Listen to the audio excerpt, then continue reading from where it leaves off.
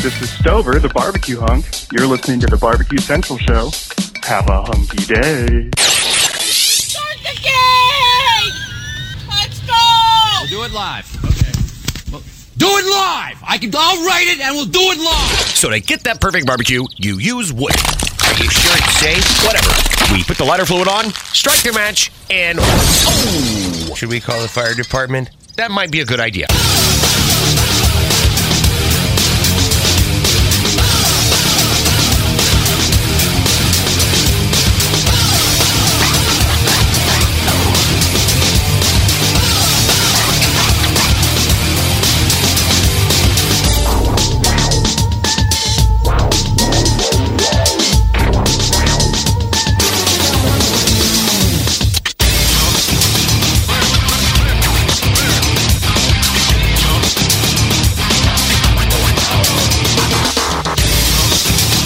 Good evening and welcome to the Really Big Barbecue Central Show. This is the show that talks about all things that are important to the world of barbecue and grilling.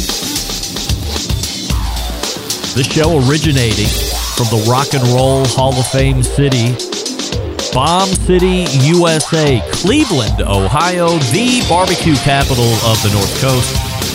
I'm your program host, Greg Rempe. Happy to have you aboard here on your Tuesday evening's live fire fun and frivolity show. If you would like to get in contact with me tonight, or if you would like to follow the show during off-show hours, here's how you do it. You can get in touch with the show by sending an email to Greg at bbqcentralshow.com. Follow us on all the social media channels at BBQ Central Show. And be sure to subscribe to the show podcast feed on your favorite podcast platform. Anything else you want to find out about the show can be found at the main website, thebbqcentralshow.com. And here's what's happening in case you didn't get the newsletter coming up in about 12 minutes from now. He is a longtime sponsor of the show, and perhaps when you really break it down, and we've had a number of these type of folks on the show over the course of 15 or 16 years, one of the smartest guys, book smart, street smart, anything smart-wise when it comes to live fire or life in general, one of the co-founders of Fireboard, Ted Conrad, joins the show. I've been teasing it for the last number of weeks. The last time he was on, which was the Tuesday after the American Royale, and we know about this year's American Royale, but we had Ted on. We recapped the American Royal, why they go, things like this. We also briefly talked about the new product that they were getting ready to launch. It wasn't at launch at that point.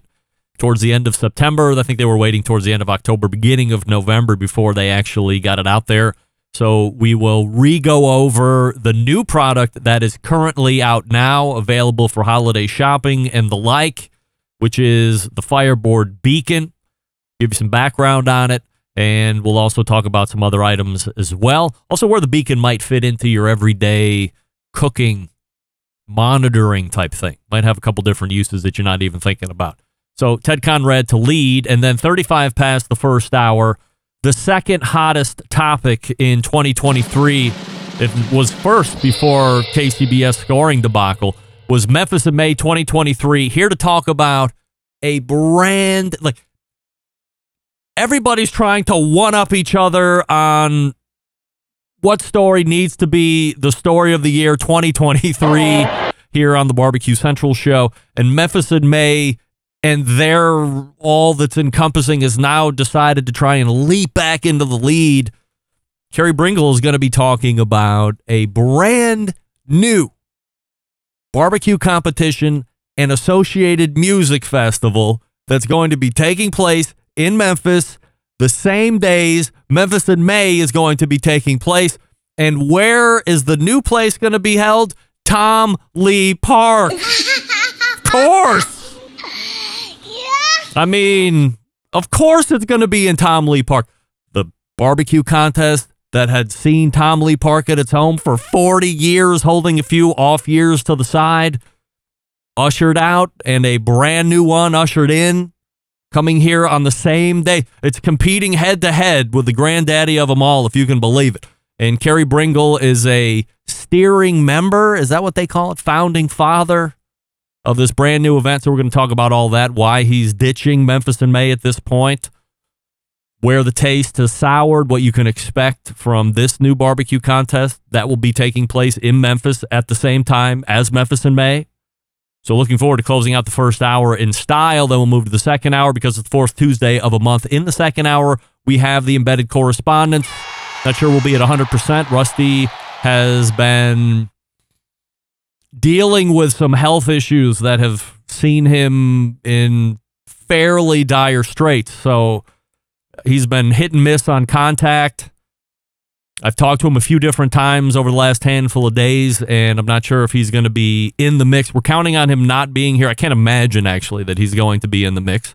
But we do have John, and we do have Doug. We have a whole slew of assurity questions to get through and some topics to dive deeper on. So whether Rusty is here or not, yet to be seen. But Doug and Doug and John are in, and that's how the show's laying out. Ted Conrad, Kerry Bringle, first hour, and the embedded correspondence in the second hour if you need it. Don't forget, you can follow me socially, Instagram, X, TikTok, Snapchat, all at the handle at BBQ Central Show. We say good evening to those of you watching tonight through one of the video streaming platforms. You can go to Facebook and Twitch/BBQ Central Show.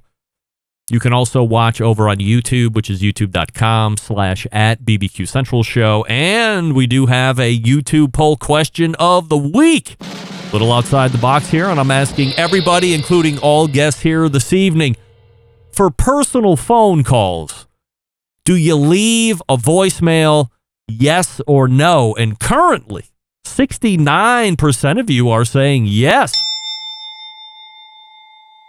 My thought right off the bat is that we have a older demographic that feels a need or it's not desire, but there's some type of, what's the word I'm looking for? Like your parents taught you there's some type of a respect when you call somebody's phone, cell or not, and they don't answer the phone and you go through the message, you feel it is polite and the right thing to do to leave the voicemail. I'm teetering on the edge there. If it's a business phone call, which is not what we're talking about here this evening, absolutely always leave the voicemail. Personal phone calls, not for me. You saw I called. If you're interested enough, you're going to call me back. There's a very good chance that if you don't pick up when I call, I am following up with a text 2 seconds after I hang up the phone. Right? Yes. Right. But 67% of you currently are saying you do leave voicemails even on your personal phone calls. So we'll check the status and the results as they collect over the course of the show. But we will start here this evening. I got a lot of reaction from fans over the week from the Brian Jarvis interview, Atlanta Barbecue Store, of course. Many of you surprised he was so pro KCBS, even in the face of having to cancel his award ceremony at his contest because the reps were not 100% confident in their results. I did some emailing back and forth with Rod Gray over the week to get some clarification on a few things that were either mentioned during Brian's segment last week or from the apology letter that the KCBS had to write explaining what happened in Atlanta. The letter is on the KCBS website if you care to read it, kcbs.us. But the gist is the following. The scoring problem wasn't from a tech or software issue. The conclusion is that the data wasn't input correctly. I heard reports that there were pro teams showing up in the backyard results. That's not what you want. And that's where the issue was and why the awards were called off. They couldn't figure out how to get them separated, or at least in any amount of time where Brian didn't feel like the results he was going to get were going to be 100% accurate, so he called it off. But that's what happened. There was some meandering of results in the associated contests that were happening. Not a tech issue, according to KCBS. They mentioned merging in the email to me. That feels a little techie. Secondly, as I'm reading the apology letter and then got some replies back from Rod, it seemed like the KCBS reps in general are being put on notice. And while there are known glitches in the KCBS scoring software, the bigger issue in errors, it appears, is the reps and not the software. One of the reps at the ABS event had commented on the KCBS Facebook page under the apology letter that she felt like she was at least do a phone call in advance of posting that letter because she felt like she was being sold down the river in that apology letter. Look, if you go through the comments where that letter is, the Lions share, and there's a couple other posts associated with that. They're saying the bigger issue between the two is the lack of technology. It's not the lack of qualified reps. And that the lack of tech is finally catching up with the KCBS, and only now are the chickens coming home to roost. We will continue to monitor this situation and pass along updates, of course. Ted Conrad is going to be joining us here in just one moment. Before we get to him, I will ask you this question, aside from voicemail leaving. Are you tired of settling for mediocre grilling experiences? Of course you are. It's time to step up your barbecue and grilling game and bring the ultimate flavor and cooker to the backyard barbecues. Pits and Spits Charcoal Grills offer the highest quality live-fired cooking experience you can get in the market today. You can use either wood or charcoal, doesn't matter. Their solid fuel grills produce those classic flavors you're looking for when you have the time to fire up the grill and cook for family and friends. With a large adjustable fuel tray, you can raise and lower the fire to control and fine-tune the heat. That's great. It's their take on the very popular Santa Maria-style grill, of course.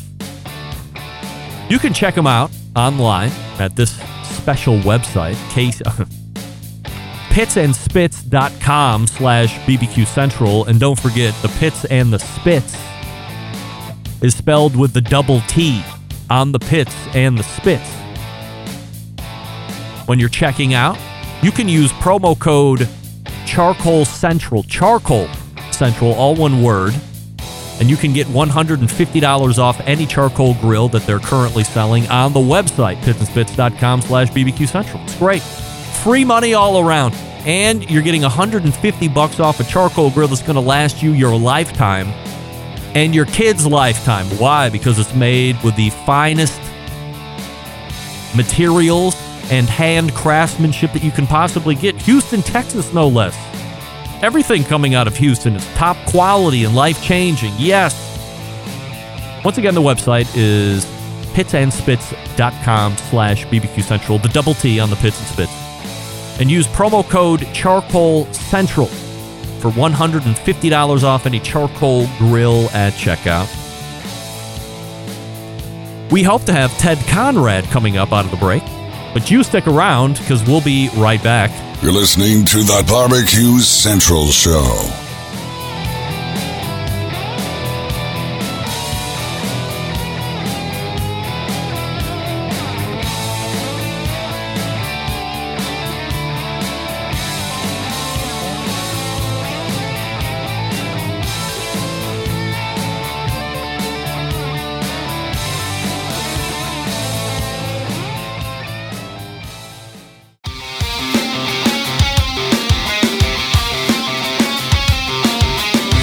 Broadcasting live from the Barbecue Central Show studios in Cleveland, Ohio.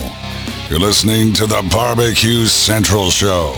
Once again, here's your host, Greg Rempe.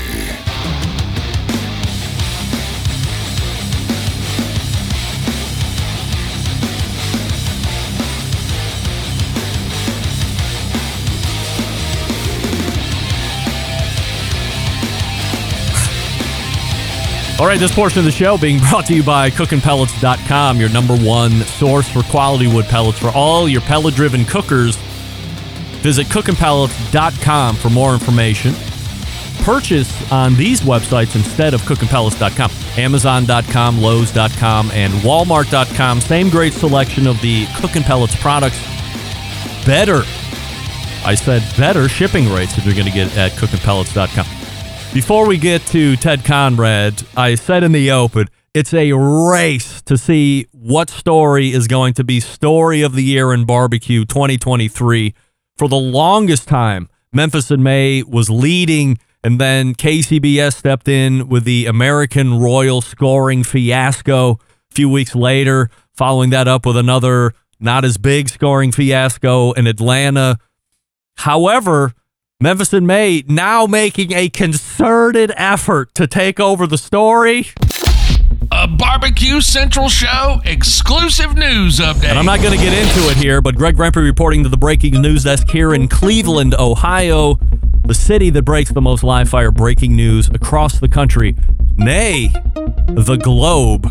And according to Fox 13 Memphis.com, Jim Holt, the CEO of Memphis in May, announces his retirement right today. What? Yes, he did. I mean, this is insane.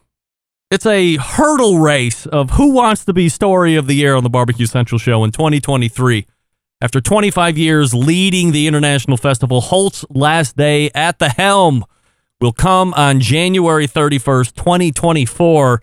I actually have some more stuff to get into from the second hour, and that piece of info being fed to me by next segment's guest, Carrie Bringle. So if you weren't aware of what's going on, the CEO is now retiring after a 25-year run of the Memphis in May International Festival. But we'll talk about that a little bit more later in the show. My first guest tonight, one of the partners who's created Fireboard, longtime supporter of the show, which I appreciate. You are most likely and familiar with their products, which include the Fireboard 2, the Fireboard Drive, Fireboard Pro, of course, the Fireboard Spark. Tonight, we're going to talk a bit more about their newest offering, which is called the Fireboard Beacon. And we are happy to have our pal and one of the founding members of Fireboard Labs, Ted Conrad, joining us. Ted, appreciate you joining me here. And we have a YouTube poll question of the week that we're asking everybody, including all guests. And the question tonight is this: for personal phone calls only, not business, for personal phone calls, do you leave a voicemail, yes or no? No. How about a text? 61% are saying yes. They actually do leave voicemails. I'm with you. Oh. At this stage of the game, when I get the voicemail prompt, I immediately hang up and follow up with "call me when you're free," which I guess I could say in a voicemail too, but I don't. So we are in the minority, but we're starting to even out a little bit more. It was 80-20 at the beginning of the show, and we're starting to pull a little bit closer to even as every second passes. Nevertheless. But do you even check your voicemails, Greg? Like, doesn't it fill up and you can't keep up with it? Well, this brings up a whole other can of worms with me, and I'm probably the only one that does this. You could take my phone, and if you see 4 text threads in my text inbox thing, that would be a lot. I don't know if it was from when I had my first flip phone and there was 0 storage and I was also able to text at that time. You couldn't keep a whole bunch of text messages without taking up all the memory. So I got into a habit of deleting all my text messages after I had sent them. Well, that habit has carried on right along. So I have no running conversation with anybody.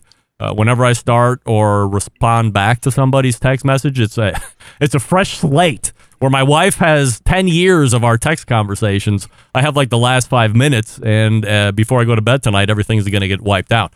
So I don't have an issue with my voicemail filling up because I delete all my voicemails as well, if you can believe it. Before you listen to them? Yeah, I just delete them. I was like, oh, well, somebody called. I'm not going to listen. Now, business is different. I listen to everything voicemail-wise business. I also leave voicemails from a business standpoint. But on a personal side, absolutely, I do none of that, and I erase everything. So never ask me if I have a running record of anything, because the answer is 100% no, I don't have it. And I deleted it on purpose to add insult to injury.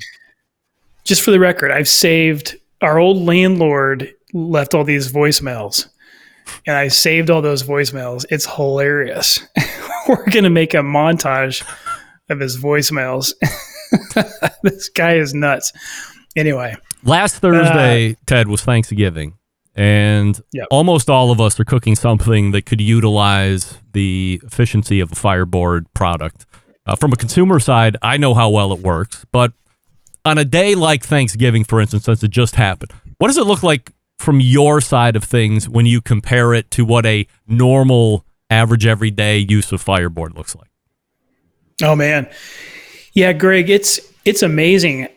As everyone knows, you know, the cloud-based service that a lot of these systems offer, and of course, you know, we've started with Fireboard. We've been going with this for several years now. But it takes a lot of work. You know, there's a lot of work involved with keeping the messaging. You know, if you look at the real-time temperature, right, that's a message that's sent real-time between the device and then your mobile app where you're actually viewing the temperature. So it takes an actual system that's up and running on a server to provide that service. And there's, of course, the database, essentially like a web server that's running, that's hitting a database. So all of these interconnected systems have to be up and running. So we're about 10x the traffic. Wow. So Thanksgiving, and it peaks out, Greg, right around noon, 12:30, 1 o'clock Central. It peaks out right around then, and it's a pretty steady. It's a pretty, you know, in the morning it slopes up, and then about noon, it's pretty steady throughout the rest of the day. But there's a peak around noon Central. Yeah, because I imagine somewhere between 11, 12 o'clock Eastern or Central, everybody's getting their turkeys into the oven if they're shooting for 4 or 5, 6 o'clock finish. And that's probably when most of them are going in, and everybody's starting to ramp up, make sure everything's connected, and you know, clearing house to the spark so you can take it around with you, and you know, monitor all the different temperatures depending on where you're at. Like I told you, I had mine set up in another part of the kitchen so I could monitor as well. All the way back in the beginning of Fireboard, and you guys are smart. Do you, as you're building this, do you also say, hey, there's going to be some pretty big food holidays that we need to account for? Or in the beginning, does it catch you from behind? You make a mistake and realize, oh, well, we're not going to do that again. Yeah, it's definitely the latter. We did not know. And maybe, you know, ignorance is bliss, but you know, we had no idea kind of what was going on. And I guess it's obvious. You probably should have anticipated. And we had some idea there was going to be more demand for the holidays, but you had no idea like the size of magnitude. You know, like for us, a typical weekend, you see Saturday trend up, and then you see Sunday actually trend up more than Saturday. So it's kind of fascinating to me that Sunday is always a little bit heavier of a cooking day than Saturday. But then you don't know what the factor is for like a holiday, you know, for like a Thanksgiving. Is it 3X? Is it 5X? Is it 10X? And so all of our services on the back end have to scale essentially dynamically over that period of time to handle that demand. Unless you're willing to accept some degradation of service, right? And like, we don't want to do that. Like, we want our Fireboard service to be just as good during Thanksgiving, the peak of traffic, as it is any other random day on the weekend or, you know, weeknight or whatever. So now that you have this experience behind you, do you go out and buy 438 servers and load the basement and turn those on for the peak holidays that you've come to know now that you have experience behind you, or how does that work? I'm not too inclined technically to put my head around that. Well, I mean, everybody's familiar with Amazon, and like they have their whole web services division, right? That's a huge part of Amazon. And I will say, I'm not a huge Amazon fanboy, but like what they've created with Amazon Web Services is pretty cool. You know, we're able to, in a matter of minutes, essentially with a mouse, point and click, and we can say, hey, we're going to scale from two servers up to 10 servers, you know, and they have that worked out. So you can do that. And you have what's called a load balancer So everyone that's hitting the Fireboard service hits essentially what's called a load balancer. And it's almost like a round robin, right? Like if we have 10 servers set up, then it's going to go, hey, first person in goes to server 1, next person goes to server 2, and round and round and round. So it's a really cool way of distributing the traffic and the load.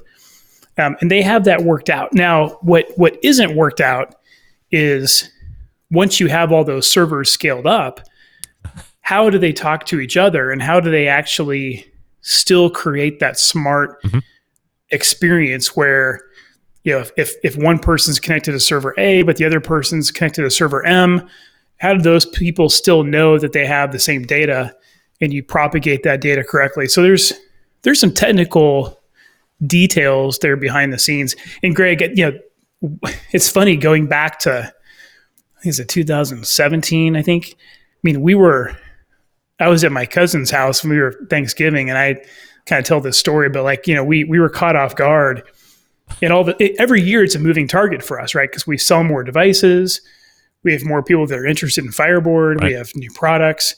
And so what the demand was last year, obviously it's going to be more than that. But again, it's like, how do we know? Do we know it's going to be 2x? And so we were caught off guard a little bit. Nothing bad happened, but we had to react. We had to log into several of the servers and kind of make some changes really quick on the fly. So everybody was downstairs having Thanksgiving, and I was upstairs holed away in the office with my laptop. And but it's okay. It is what it is. And holidays aren't quite what they were in the years past, but actually this year, ironically, was unbelievable. Really, really smooth. We kind of prepared. Every year we've been preparing even better and better. So this year was really smooth.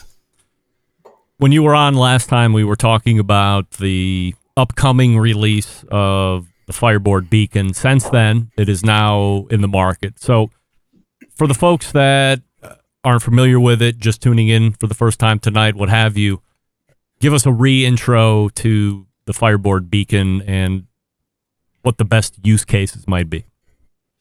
Yep. So Fireboard Beacon, it's a wireless sensor. So it's a temperature and humidity sensor. And this sensor is really designed, it's super, super easy to, I've got one here. It's super, super easy just to throw this into a walk-in cooler or, freezer. And so if you're a restaurant guy, or if you're a grocery store guy, or if any small business, or even honestly around the house, I've had an unbelievable number of people that have told me, Ted, I just want to track my kids' room temperature, right? Like maybe in the winter it gets really cold, or maybe in the summer we're afraid it's getting too hot. There's temperatures everywhere. Yep. So here you have the ability to throw literally a sensor. It connects wireless, and this guy just goes up on, just sticks on the wall, sticks in, the inside of your fridge or your freezer, and it connects back to the Fireboard base station. And then all that information goes to the cloud, right? So you have the ability with this beacon. So the beacon is like a low frequency. So your range is extremely good, right? You can put this thing all across the room. You can put this in a restaurant, back in your back storage fridge. We've got guys that are running this like under the counter and like all sorts of metal that are coming around. And because it's low frequency, it'll go through all those materials and it'll connect back to the Fireboard, and you have all that information to the cloud from there. And it's temperature only, or does it do humidity or something else? Yeah, temperature, humidity, and it also has a single channel probe port built in. So the single channel, you can actually plug in a normal Fireboard probe. And so this guy, you can actually plug that right in there. And so the single channel Fireboard probe, you can actually run a cook if you're out. Let's say you don't have a good Wi-Fi signal. You can actually use the beacon and you can plug in a probe, and that goes back to the main Fireboard. And all of a sudden, wireless is not an issue, right? You don't have to worry that you don't have a good Wi-Fi connection. So it's essentially treated as a really smart range extender for anybody that's really doing a cook, they don't have good Wi-Fi access. So it's super, super handy for that too. If you're a wine guy like me, I have a humidor full of cigars, so I know I'm real humidity conscious. Would like to know the temperature because my humidor also will heat and cool depending on what the temperature is. But I've always struggled with the Bluetooth, like the Govee Bluetooth hygrometer, because I either got to be right near it or right above it upstairs in order for it to work. So it sounds like something like this. Or those people that have extensive wine cellars in their house. This is going to cut through all that material. They can still sit on their couch or be out in the garage and have the ability to check and monitor what their temperatures and humidity levels are. Oh yeah. Yep. We've really built it for just that reason. I mean, you literally put in it. There's 2 AA batteries and this thing will last like 2 or 3 years. Oh. And what it's doing is it's sending a signal back every minute. It's actually a user definable interval. So you can say every minute, every 30 seconds, maybe every 5 minutes, whatever you care about. But for most of us who are like you said, you've got a small humidor, every 5 minutes is fine, right? All you need to know is kind of what's going on now within 5-10 minutes, and sends it back. All that information is tracked, super easy to check it out. I don't know, part of what we've done with this is, nobody wants to run a probe all the way through their house and extend wires as if they're installing, some electrical thing. Yeah. So like this is just a peel and stick, throw in the batteries and you're good to go. Super, super easy. And you can put a number of them in one location or around one location to get potentially different readings or see how, accurate or ambient the temperature is in any given location. And they all work together. Oh yeah. Right now we have like a hard limit in the firmware of like, I think 32 devices that will connect to a Fireboard. That's a lot. But if you want more than 32, just buy another Fireboard and you've got, 64 or whatever. Right. But it probably will raise that threshold further with some firmware updates. But so right now you can. The whole idea was if you've got a grocery store, we have grocery stores running all over Kansas City, and they've got their, you have your they call it the coffin cooler. So you've got your meat, and you've got your ice cream. You've got your dairy, you have your cheese, all that stuff. So we have cooler after cooler after cooler, and they're all using these things. And it's so nice and easy for these guys. The installation used to take hours or almost, 4 or 5 hours during the most part of the day. And now it's like about 15, 20 minutes. Yeah. Well, here in Cleveland, I would assume now that legal weed is all over the place, you could market it towards growers too. Right? So you got to make sure that you're growing in the right temperature, whatever, if you're into that. So this is obviously a good Christmas gift. And then we would always fall back on the flagship product, Fireboard, as being a good holiday gift. Are there going to be any other promos happening over the next few weeks as we build into the holiday season here? Yeah, so we did, as everybody else, Black Friday, Cyber Monday is like a huge thing, right? So that's grown and grown and grown. So we ran a week-long special. It just ended last night for Cyber Monday, but what we're looking at is actually now we're going to do a Christmas countdown, which will probably be starting maybe in a week and a half. And that usually goes all the way until maybe New Year's, something like that. So it kind of covers most of the Christmas holiday. So if you ended up like me, I'm a kind of a procrastinator, so I haven't done my holiday shopping yet. But I should have. But anyway, we'll jump in. We'll have some specials. So I think Fireboard.com is always a cool place to check out. All of our new stuff is there, and we've got a good special running all the way through the Christmas season. If you have a live fire lover, somebody that needs to monitor temperature, humidity, like me or the bourbon guys, wine guys, this is the products that you want to have in their stockings and under the tree. And as Ted said, Fireboard.com is the place to go. Ted, always appreciate the time talking about the Beacon here tonight once again. And we'll look for you again here sooner than later. Sounds good, Greg. Thank you. You got it. Ted Conrad right there. I'm amped up. I want to upgrade from the Govee, and I think the Beacon is going to do it for me. as far as the cigar humidor is concerned. I'll have to ask Doug in the second hour. I think he's got a huge wine cellar in his house. Maybe the Beacon is right for him. Maybe he's getting a Christmas gift and he doesn't know it. Now that I'm thinking out loud. Kerry Bringle is going to be joining us here in just 1 second. Before we get to him, I'll talk to you quickly about Primo cookers. We all love ceramic cookers. Well, most of us do. What do we love about it? We love that they're fuel efficient. We love that you can achieve low and slow temperatures for traditional barbecue meats. We also love that they can get rip-roaring hot for high-temperature grilling of steaks and other thin cuts. But what's missing in the everyday lineup of ceramic cookers, the real ability to do two-zone cooking. Two-zone cooking is very important to both professional and backyard cooks alike. It's the best way to manage a fire and cook with confidence. However, getting a two-zone fire in a round ceramic cooker is not very realistic. Why? Because it's round. Enter Primo in the game-changing oval design. The shape gives you the ability to execute that two-zone setup that you desire. It also gives you the other ceramic grill benefits as well. When you break it down, there's more than 60 different ways to cook on that Primo cooker, so you're only limited by your culinary imagination. Lots of accessories. If you're a Primo owner, you're looking for gifts. Aside from the Fireboard stuff that we talked about, Primo has a bunch of accessories to complement that cooker. Bottom line is this: best ceramics in the biz, yes. Patented technology, yes. True two-zone cooking capabilities, absolutely. Only sold through dealers. So you have to find a dealer near you, search their website at primogrill.com, and then look at all the different ovals. Buy the one that best fits your budget and needs. I suggest always buying up. Don't buy down.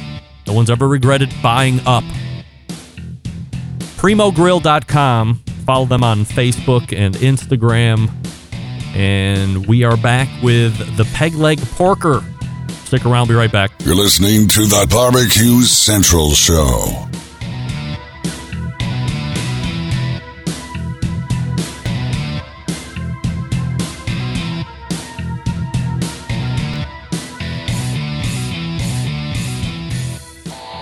Howard Stern, Jim Rome, Dan Patrick, and Greg Rempe. The Mountain Rushmore of talk show entertainment.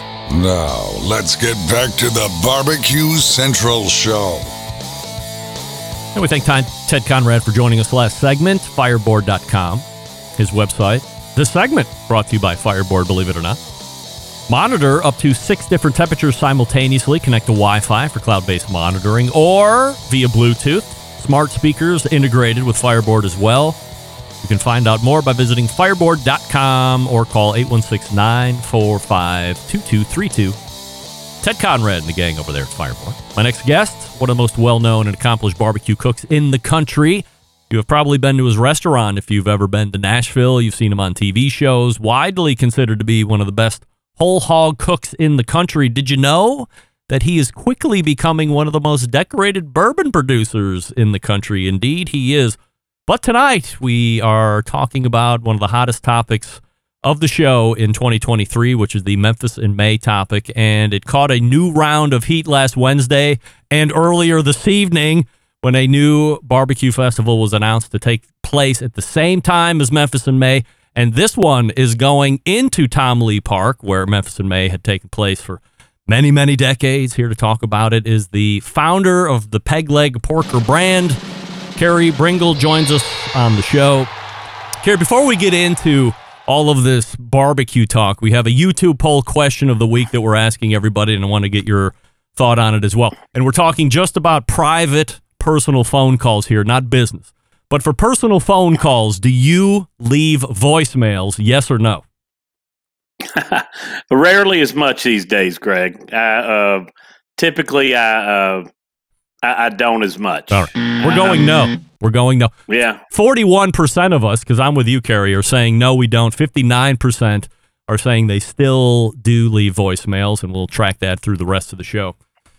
So well, I know how long it takes me to check my messages, so I can imagine with other people, it's the same. No doubt. So last Wednesday, I read an article announcing a new music festival and barbecue contest that will be held the same time as Memphis in May's event 2024, Not only that, it's going to be held in Tom Lee Park. So before we get into the specifics, let's take a quick look back at the Peg Leg Porker background within the confines of Memphis in May. How long you've been doing it, and what did you like about it? Well, Greg, I've been cooking at Memphis in May for 31 years. My uncle competed in the very first Memphis in May. And, all growing up from the time that it started, I still have an apron from the very first Memphis in May, and I've got a T-shirt from the team Redneck Barbecue Express from the very first Memphis in May. Since it started, my grandmother, who was still alive at the time, sent me articles about Memphis in May, about the winners, with John Willingham, John Wills. Barbecue has always been an inherent part of my family and our culture. And so I've got a deep and long history with Memphis in May and have loved the event for a long time. When do you recall your taste for Memphis in May, let's say, souring a bit? And were there any specific events that you would point to that you said, this doesn't feel like the same Memphis in May? Well, there were a number of events that have happened over the past, 15 years. First, Memphis in May dropped the Memphis in May Barbecue Network, which had a lot of competitions around the Southeast that a lot of small towns relied on as their annual fundraiser. And so when Memphis in May said, in one fell swoop, we're abandoning the entire network and y'all are left to fend for yourselves, that was quite a blow to many contest organizers, to many small cities around the Southeast. And then that's when MBN was formed, because, it was just some people who had been teaching the classes for Memphis in May, sanctioning body like Randy McGee and several others that, were kind of left holding the bag. And they felt so bad about these, small towns and these competitions that they were forced to form the MBN, even though they had no desire to really start a network or build one or run one, and didn't have a whole lot of expertise in doing so. And that's what they'll tell you from their own mouths. That's Randy's a close friend and had been for years, and he was kind of flabbergasted and had to kind of pick up the ball and run with it when he really didn't want to. And so that was the first thing. The next thing would have been when Memphis in May took the trophies away from the Ornamental Metal Museum. Memphis has the only ornamental metal museum in the country. The trophies used to be works of art. They were handmade, and the last ones had a hand-forged cleaver on top that you could actually take off the trophy and use, and they were special. People like to go to Galax, Virginia, and compete because you could win a fiddle, and people liked to win those trophies from the Ornamental Metal Museum. And then the third big blow was that Memphis in May went to an exclusive tent contract and left the teams with no choice on who they chose as a tent provider. And subsequently, the price of tents, escalated every year at a rate that was not commensurate with the market prices. And it just was, all three of those were kind of blows to the teams that were more about money rather than about the teams. And they hurt. In a lot of the promotional stuff that I read, there's a lot of talk from Memphis in May as to how much they love the teams and respect the teams that compete each year. Do you believe that? Well, I can tell you that, the year before last, when we were at Tiger Lane, we had a big thunderstorm with some lightning, and they forced everybody into the Liberty Bowl, and then they locked everybody in. And so even after the storm had passed, but they were still worried about lightning, they literally had the teams chained into the Liberty Bowl. I mean, physically, the gates were chained. Restrained. You could not leave. You were restrained. Wow. And these are grown men and women. This is not, these are not children that need to be protected. And so, look, I love Memphis in May. I love the tradition. Obviously, I've been doing it for a long time. I'm not here to dog Memphis in May. But I can say that organizationally, they've had some issues that, privately, the teams, expressed to me, most of the big teams all have felt the same way that I've felt for a number of years now. And this was long before the fight with Tom Lee Park. This has been a long time that the teams felt like, maybe the contest is not looking out for my best interest. They're looking out for the organization's best interest. And even accessibility at the events has been very difficult for anybody trying to walk Tom Lee Park. As you know, I've got one leg.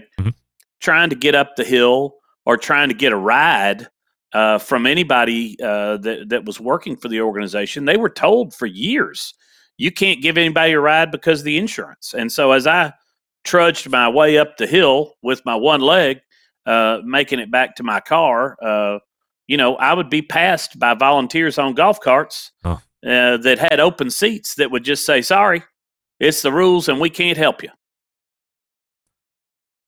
Do you think that Memphis in May is in real jeopardy of drying up and going away altogether after next season? Well, I don't know. I don't know their finances. I'm not their CFO. Their own public records will tell you that they've lost millions in the last 3 years. So, they lost money during COVID. They lost money when they went to Tiger Lane, and they lost money last year. And right now they're in a lawsuit with the city over about $700,000.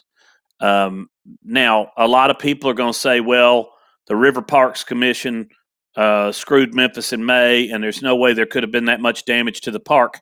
And I'm not disagreeing with anybody on that point. I'm not going to pick a side on that battle. The bottom line is that something between Memphis in May and the River Parks Commission did not jibe. And whether that's the leadership of the two organizations, whether it's the whole of the two organizations, but something between the River Parks Commission and Memphis in May was a bad blood situation that ended up where it is now. And I can't speak to that because I wasn't there with those organizations in their discussions on how the park was set up, what the rules were for it.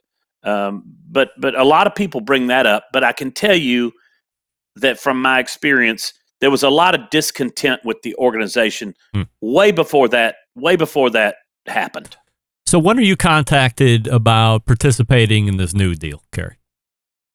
So several weeks ago, I got a phone call that said, we have an organization that's come together with some prominent members of the community that are very civic minded, that love Memphis in May, that love barbecue on the river, and that want to try and have a barbecue festival down at Tom Lee Park. And the news had already dropped that Memphis in May was dropping the Beale Street Music Festival. And you have to understand that Memphis in May is not just the barbecue cooking contest. Right. And for some of those of you that don't know the history of Memphis in May is a month-long cultural celebration of a particular country. And so that includes bringing in ambassadors from those countries, ambassadors from Memphis going to those countries beforehand, us, trying to do business with those countries and promote that with Memphis. It started with on Beale Street, there would usually be the bartender races that would start at the very first of the month. Then there would be the cultural celebration. Then there would be the Beale Street Music Festival. Then there would be the World Barbecue Cooking Competition. And then the last thing would be Sunset Symphony on the very last weekend with a old renowned Memphis singer that would sing Old Man River to the backdrop of the sunset on the Mississippi River. And so it was a whole month-long thing, and the barbecue competition is just one aspect of that.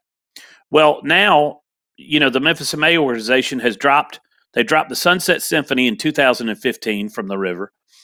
Now they've dropped the Beale Street Music Festival. I don't know about the beginning and cultural celebrations or the bartender races, but you're left with the barbecue cooking competition. And if it's not on the river, then is it just another barbecue competition sitting in a parking lot somewhere?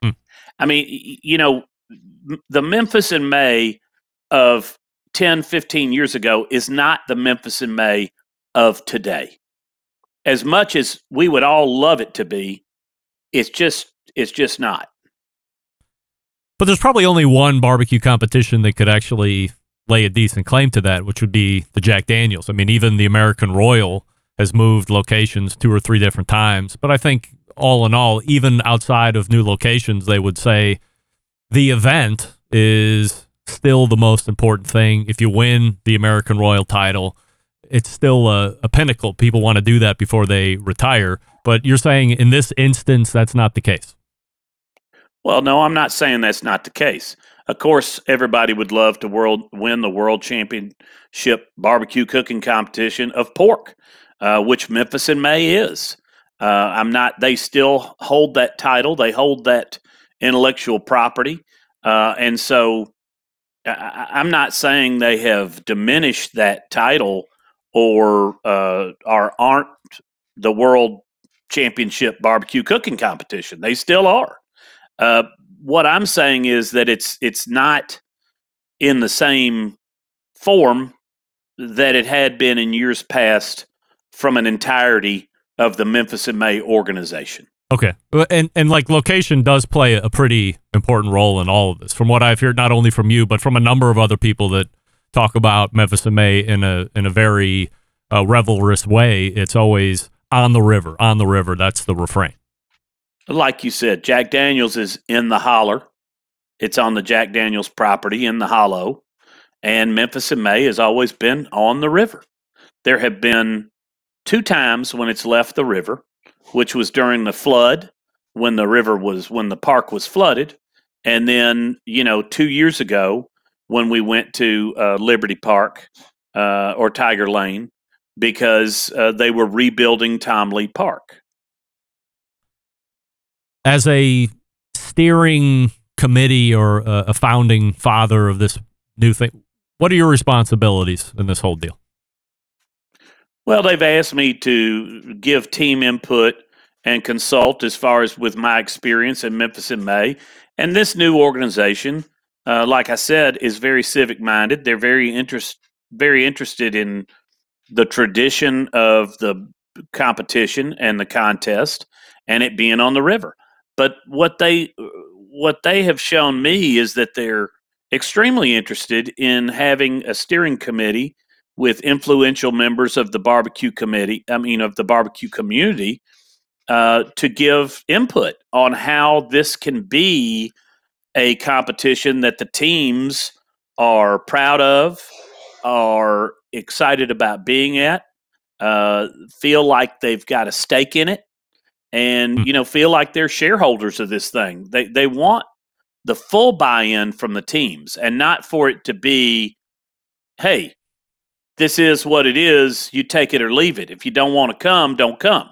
That's been the choice of people for Memphis in May for years. There was no alternative. It was, if you want to go compete in the World Barbecue Cooking Competition, it's Memphis in May, and the fees are going to be what they are, which are extremely high. For a team like mine, before we even touch the dirt, we've spent about $5,200 to $5,500 in entry fees. Wow. And then if we have to rent a tent and rent a floor, that's another $4,500 to $5,000. So you're at $10,000 before your foot ever hit the dirt. That is not cheap. And in the last several years, the judges that we've had have been less than ideal. I can tell you in the last 2 to 3 years, when I ask a judge how long they've been judging, their response has been 30 minutes. Now, if I'm at the World Barbecue Championship Cooking Competition for pork, and I have spent $30,000 to be there, and I have a judge that has never once, not one time, judged a competition, Do I feel good about that? Absolutely not. Are they really It's say unacceptable. they really say 30 minutes? I literally had a judge tell me 30 minutes this Wow. year. Wow. In fact, they have let a vegetarian judge for the last several years, knowing that they were a vegetarian. They let them come in and go into a team's booth and, have to take bites and spit it out. Wow. I mean, in what world is that acceptable for judging? And you have to understand, Memphis in May is their own sanctioning body. Right. There is no sanctioning body for Memphis in May. They train their own judges, and that's the way they do it.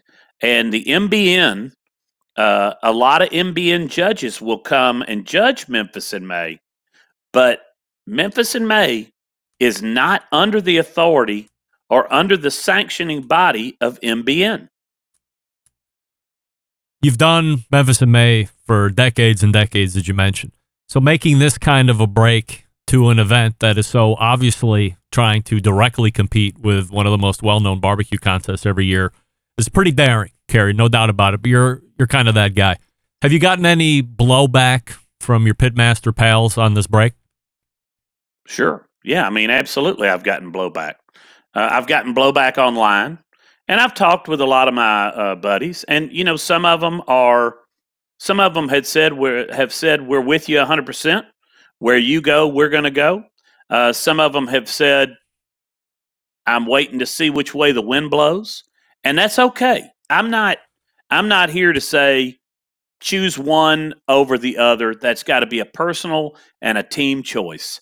I'm not advocating for what is right for you. Mm-hmm. I can tell you that after doing Memphis in May for 31 years, I began to feel that they didn't value my contribution to the festival and to the sport, and that's the way we felt like we were treated, not by the volunteers, not by the people on the ground, but by the organization at the corporate level. And so, yeah, I've been called a traitor. I've been called a fraud. I think Greg. I kind of go to the beat of my own drum, and I'm not too terribly worried about what people think about Kerry Bringle. What I am, concerned about is that, one, I'm a man of integrity. I kind of tell it like it is. I'm a pretty straight shooter, and that what you see is what you get with me. And I made this decision based on my experience and on what I felt was right. And it was not an easy decision.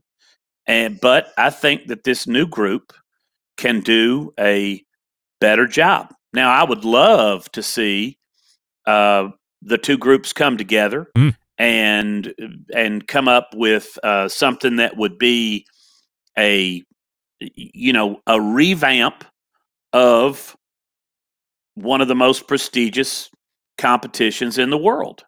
And, I hope that may be possible. If not now, maybe someday. But for now, for me, this was the right choice. And that's not to slight anybody or to slight Memphis in May.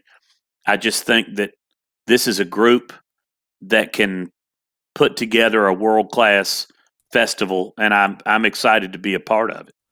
So it's going into Tom Lee Park. There's going to be a music festival associated with this barbecue festival. If I look what happened just a handful of months ago, you had Memphis in May go in, do what they've done year after year after year, get stuck with a $1.4 million bill, and after deposits, they're in court fighting over $750,000.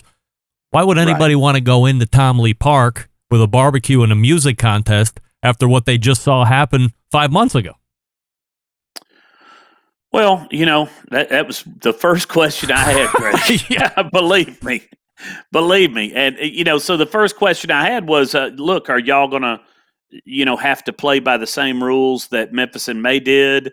And are you prepared to get a big, damage bill like they did? And this group said, we can handle it. Wow. And yes, we're prepared. And yes, we understand exactly what's happened, and but we can deal with it. And I think that between the River Parks Commission, between their story and between Memphis and May's story, the truth lies somewhere in between. I'm not the judge and jury of what actually is real damage and what's not.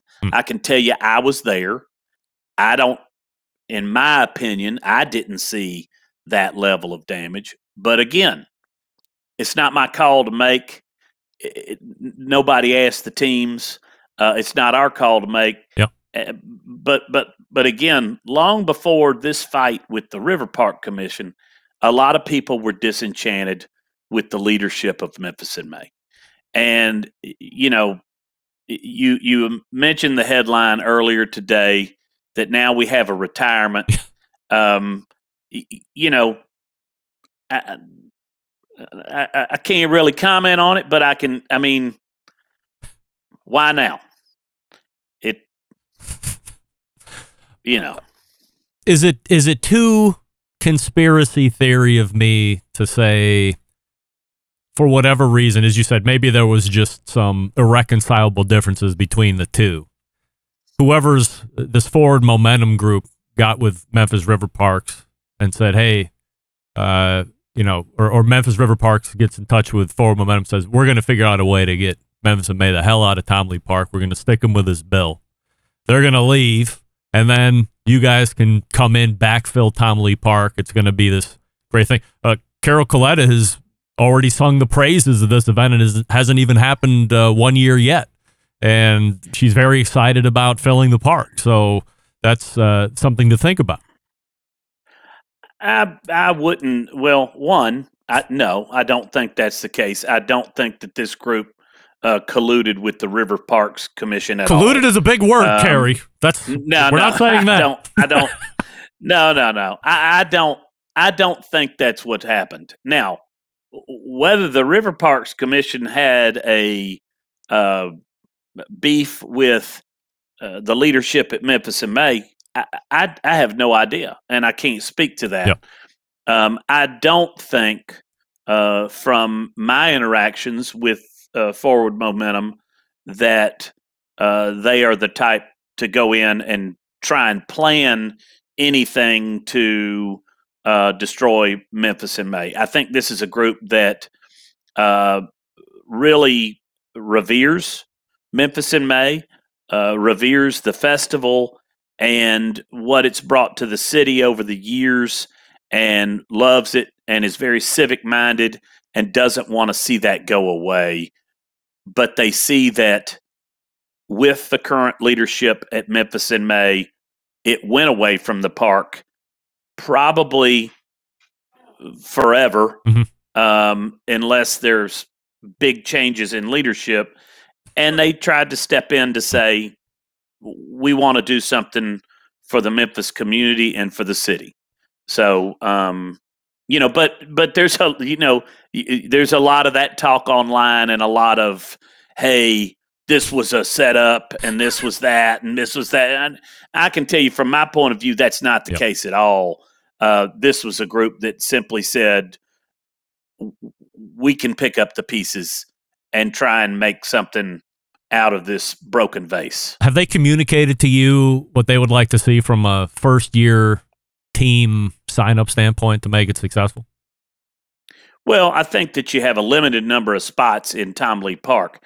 I think that they are trying to work out a layout where they can maximize that and also potentially go beyond the park to have more spaces that might be on asphalt that would allow more teams to participate and potentially more riverfront booths. So I can't speak to the full layout. I haven't seen it. I can't tell you what they think their critical mass is for the number of teams. But I do know you're limited by the new layout of the park. But I think they want to maximize it for the team experience as well as for the consumer experience and the general public, having more things to do, maybe more VIP areas or, VIP areas in general, where if you're a barbecue enthusiast, you might be able to buy a VIP ticket for a couple $100, have a lounge, have a tent where you can go. Maybe you do pitmaster meet and greets.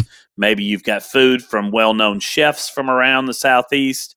And then you have a great fan experience as well as a great team experience. And I think that's really the intention here, is to make this very interactive between the teams and the general public who are enthusiasts about barbecue, who can ensure that this can go on for generations to come. Has there been talk about a fee schedule for teams? There's been some talk. It's not been published. I'm not privy to what that fee schedule would be. Like I said, I'm just kind of an advisor in a steering capacity commitment.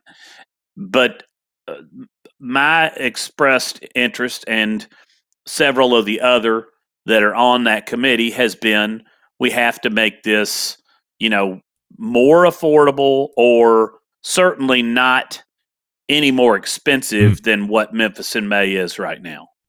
Memphis in May is touting $150,000 for overall prize, biggest record-setting prize purse they've ever had. Has there been talk about prize money at your event? There has. In fact, the talk about the prize money has been that there would be higher tiers and bigger money at the top levels.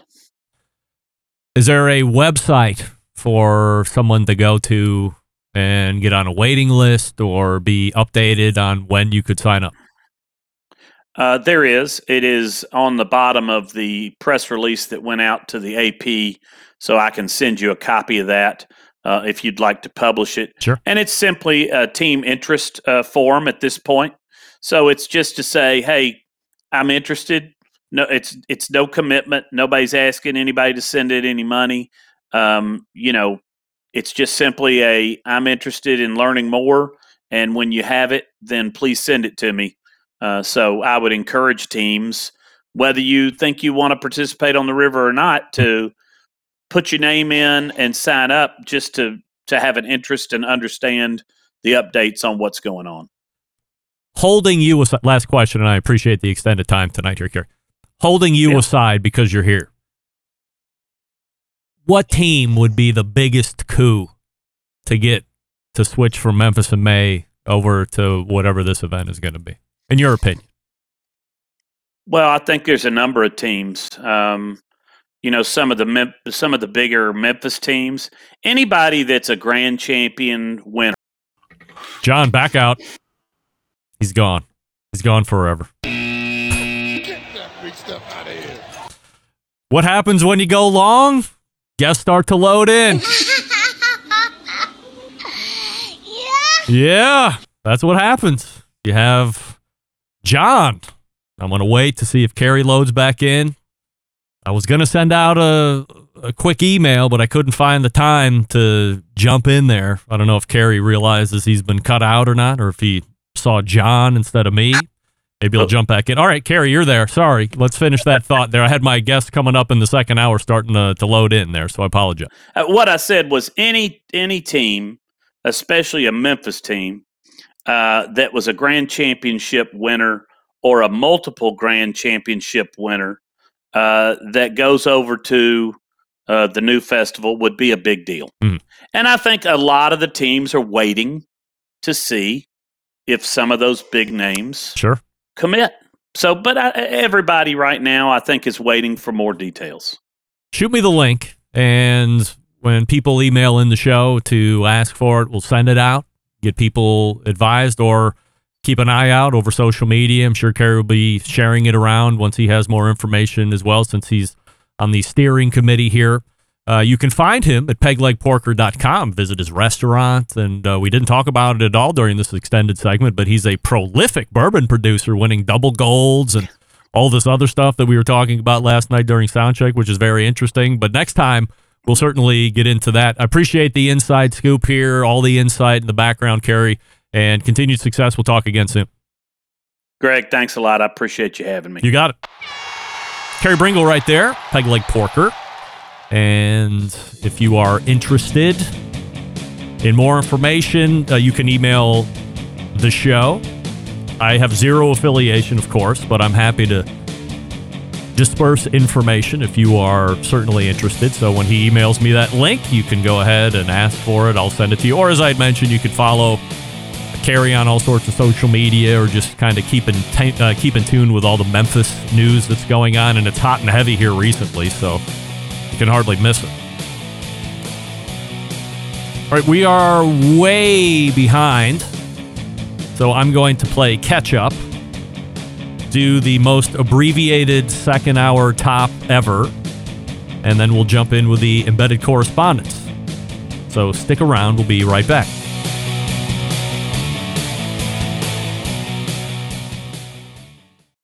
Continuing to produce incredibly mediocre content in an exceptionally professional way.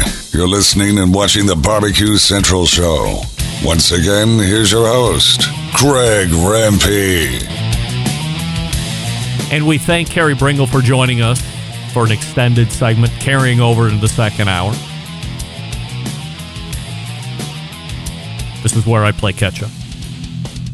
If you missed the first hour, you're just tuning in, don't worry about that. We are recording podcast tomorrow for first hour. Second hour will be on Thursday, and the best moments on Friday. We are pointing to the second hour, which will also be abridged. Stick around, be right back.